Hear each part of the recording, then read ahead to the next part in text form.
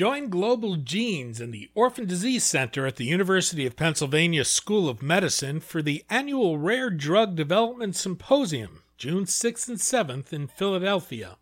The symposium will focus on the drug development process and is designed to connect, educate, and inspire rare disease advocates. To learn more, go to globalgenes.org/RDDS.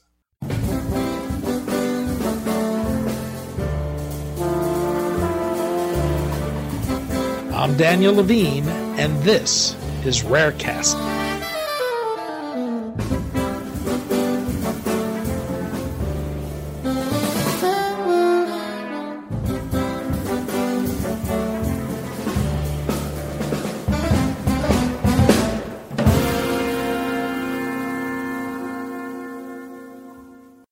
One reason for the extended diagnostic odyssey that rare disease patients face is that doctors are often unfamiliar with the rare conditions they may have. In addition, doctors are trained to think of the likeliest explanation for a patient's symptoms, which may be similar to those of more common diseases. London-based Mendelian is working to bring machine learning to the rare disease diagnostic process as a way to identify patients whose symptoms may suggest they have an underlying rare genetic disease and provide a path forward to finding an answer. We spoke to Rudy Benfredj, co-founder and CEO of Mendelian, about the diagnostic challenge rare disease patients face, the company's platform technology, and whether he thinks we'll see an end to the diagnostic odyssey anytime soon.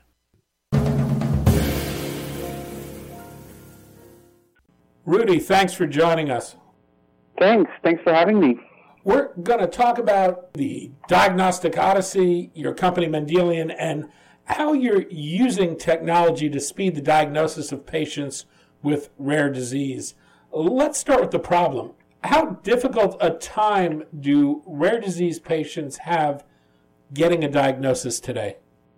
Oh, well. So, look, it's always difficult to have, very clear numbers on this because we never know how many patients are actually undiagnosed. Rare diseases have a lot of undiagnosed patients.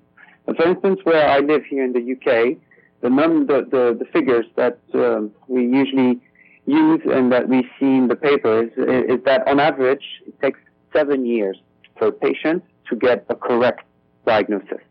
And I say correct because it's important to understand, obviously, that during these 7 years, these patients are going to receive many incorrect diagnoses, many misdiagnoses, many wrong treatments or wrong lab tests that the numerous doctors that they're going to see throughout this journey are going to give them.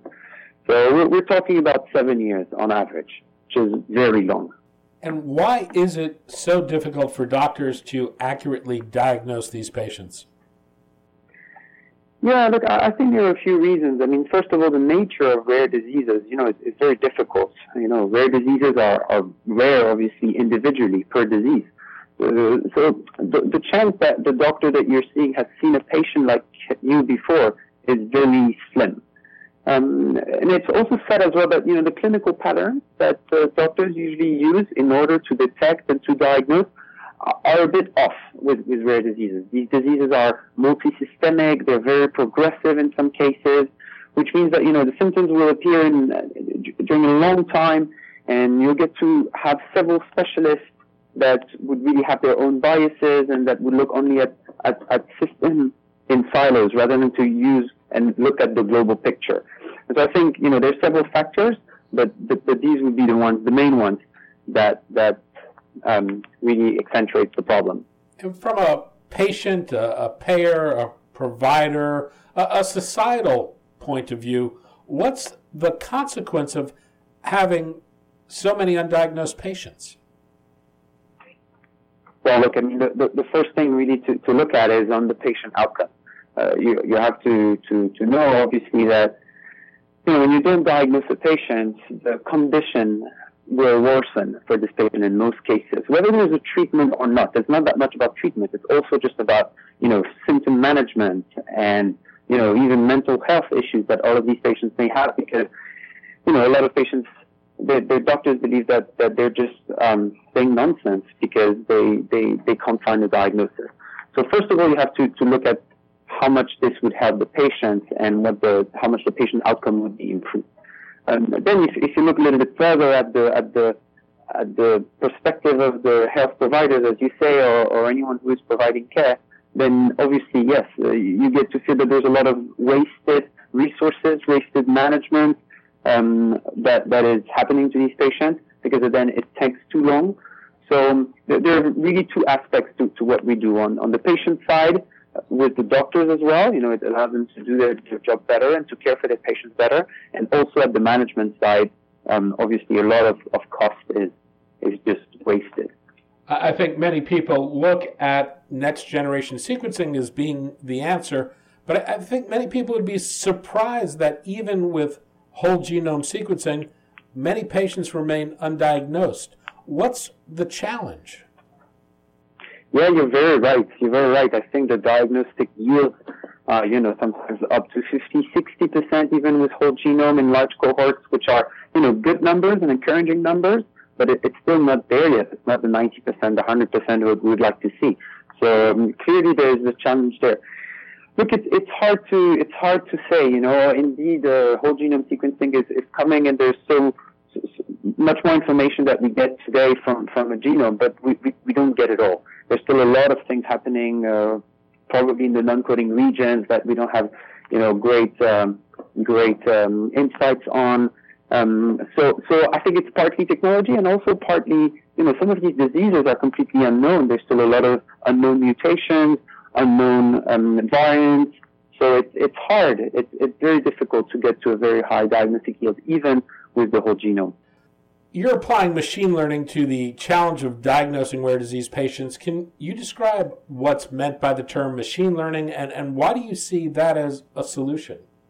Yeah, look, machine learning is really an umbrella term for loads of different types of technology. And I think in rare disease particularly, machine learning is quite a tricky one because, we get to, usually when we talk about machine learning, we have this vision, okay, we're going to train the algorithm. We're going to give a lot of examples. We're going to provide a lot of sample data, and then we're going to let the algorithm learn, and then we're going to let the algorithm predict. So the next time we show data that doesn't have a patient, for instance, that doesn't have a diagnosis. But in rare disease, we have to be careful with this approach because we don't have enough sample data per disease. It's not a game that we're going to win this way. For diseases that have prevalence in 1 in a million or 1 in 500,000 sometimes, it's very difficult to find a big enough data set to just, use machine learning approaches that we get to hear a lot about. So we have to be a bit clever in the way that we do this. We have to start thinking maybe, a little bit deeper into what the underlying biology really is and try to teach, if I can say, the models and learn different ways, different things than just, what are the expressions of that disease and what does it look like, and then try to replicate that model to other patients. It doesn't really work this way.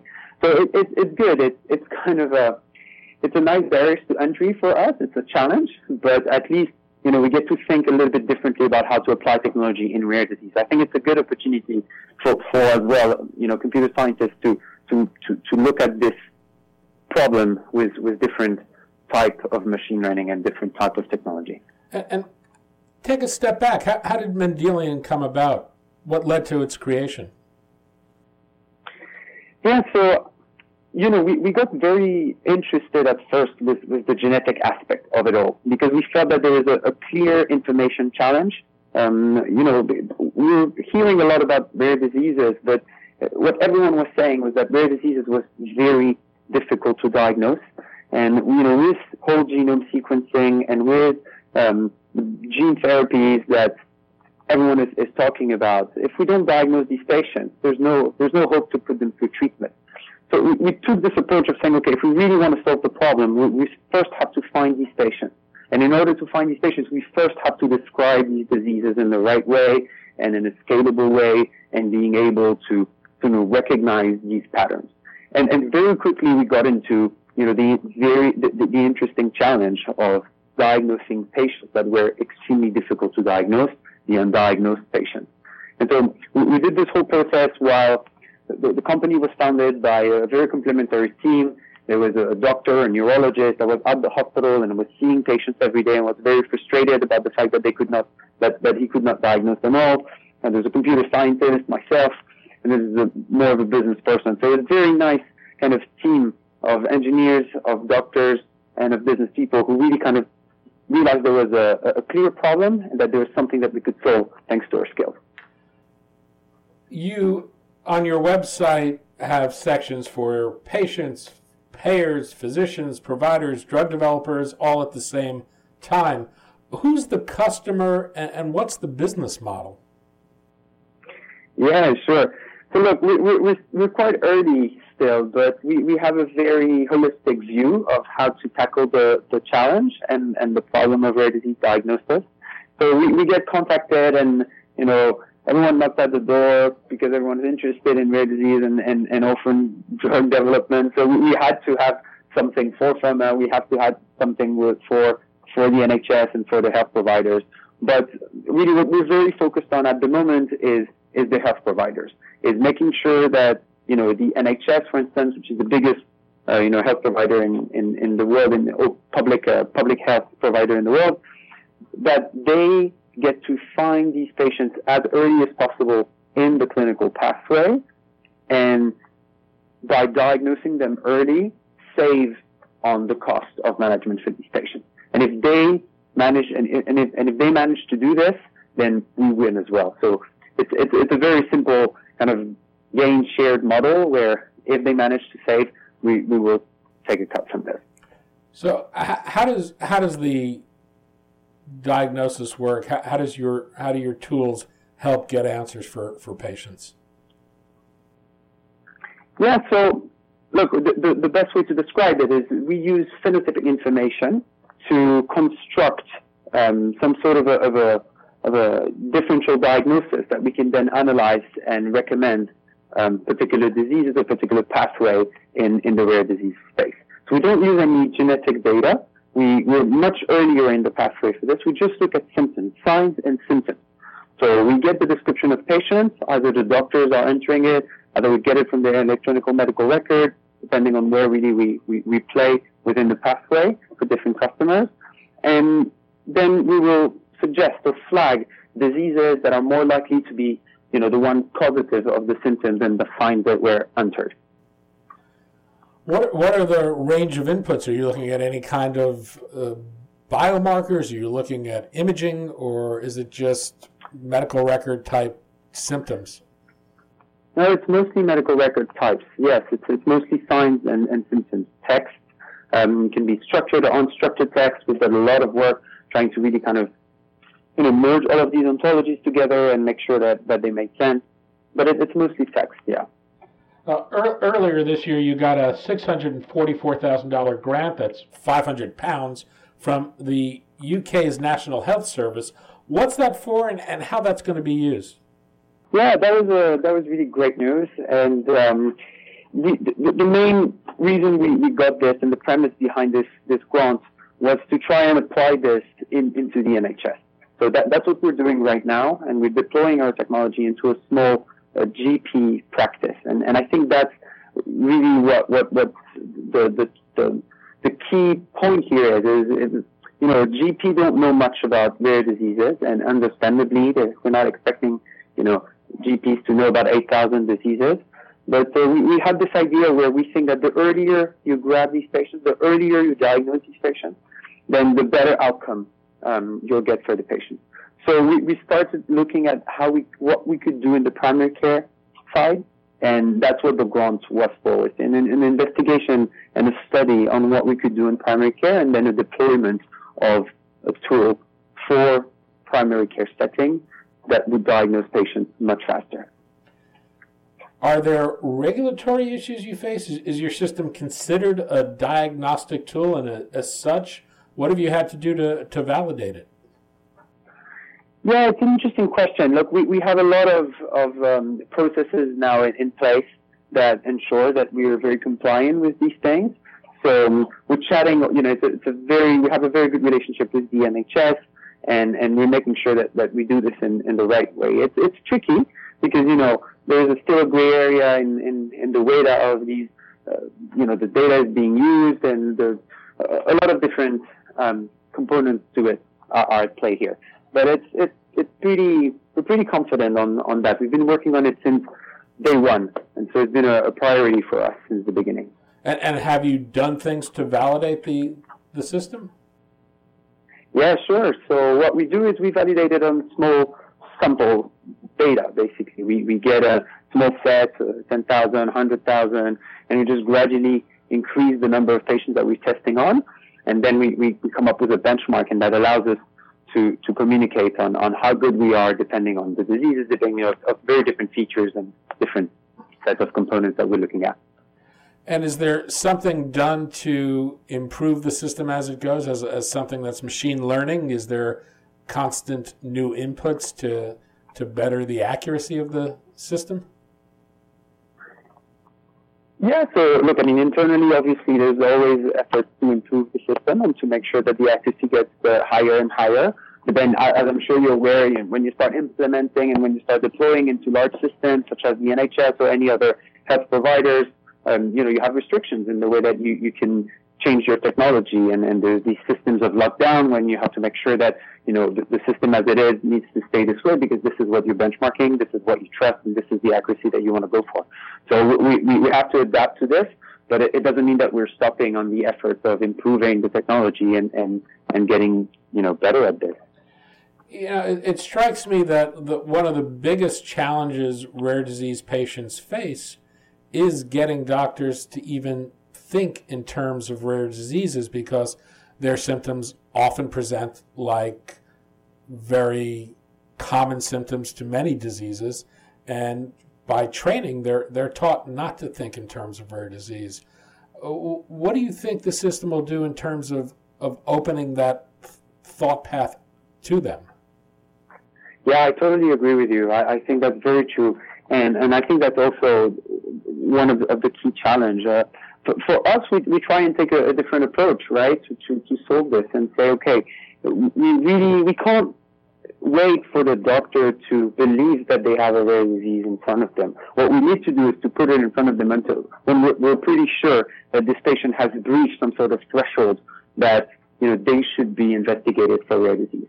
So we're not really expecting the doctors to think about that at first, and we're trying to go the other way around by being invisible at first, and say, okay, we'll look at the clinical records and we'll alert the doctor if there's something that's worth investigation or that warrants further investigation for that patient.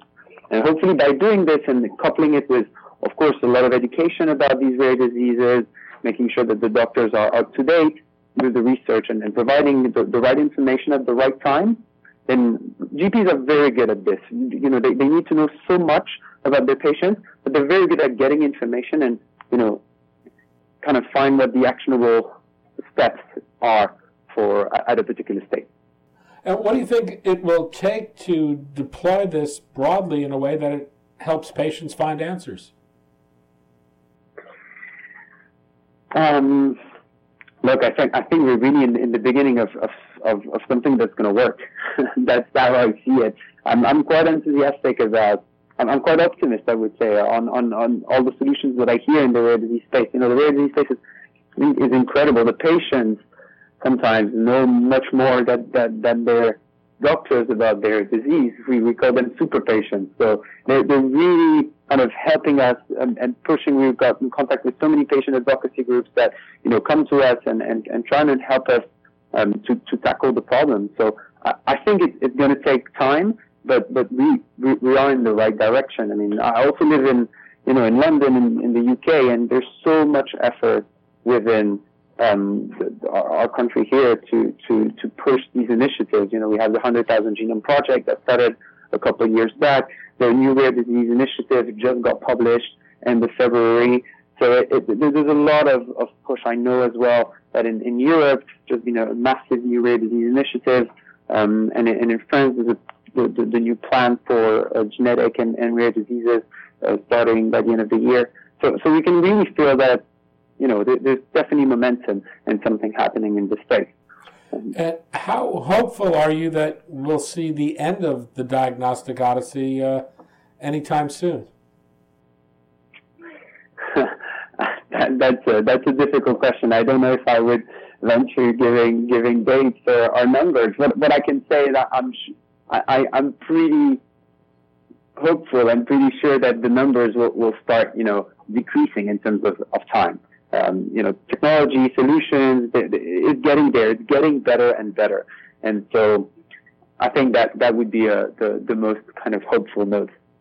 Rudy Benfredj, co-founder and CEO of Mendelian. Rudy, thanks so much for your time today. Thank you. Thanks for having me.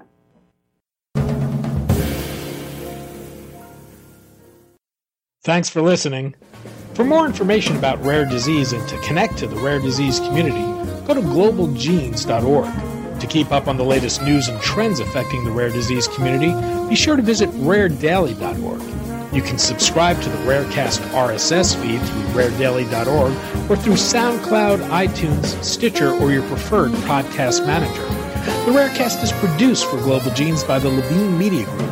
You can also find our podcast, The Bio Report, on these popular podcast sites. Our theme music is composed by Jonah Levine and performed by the Jonah Levine Collective. We'd love to hear from you. Drop us a note at danny@levinemediagroup.com.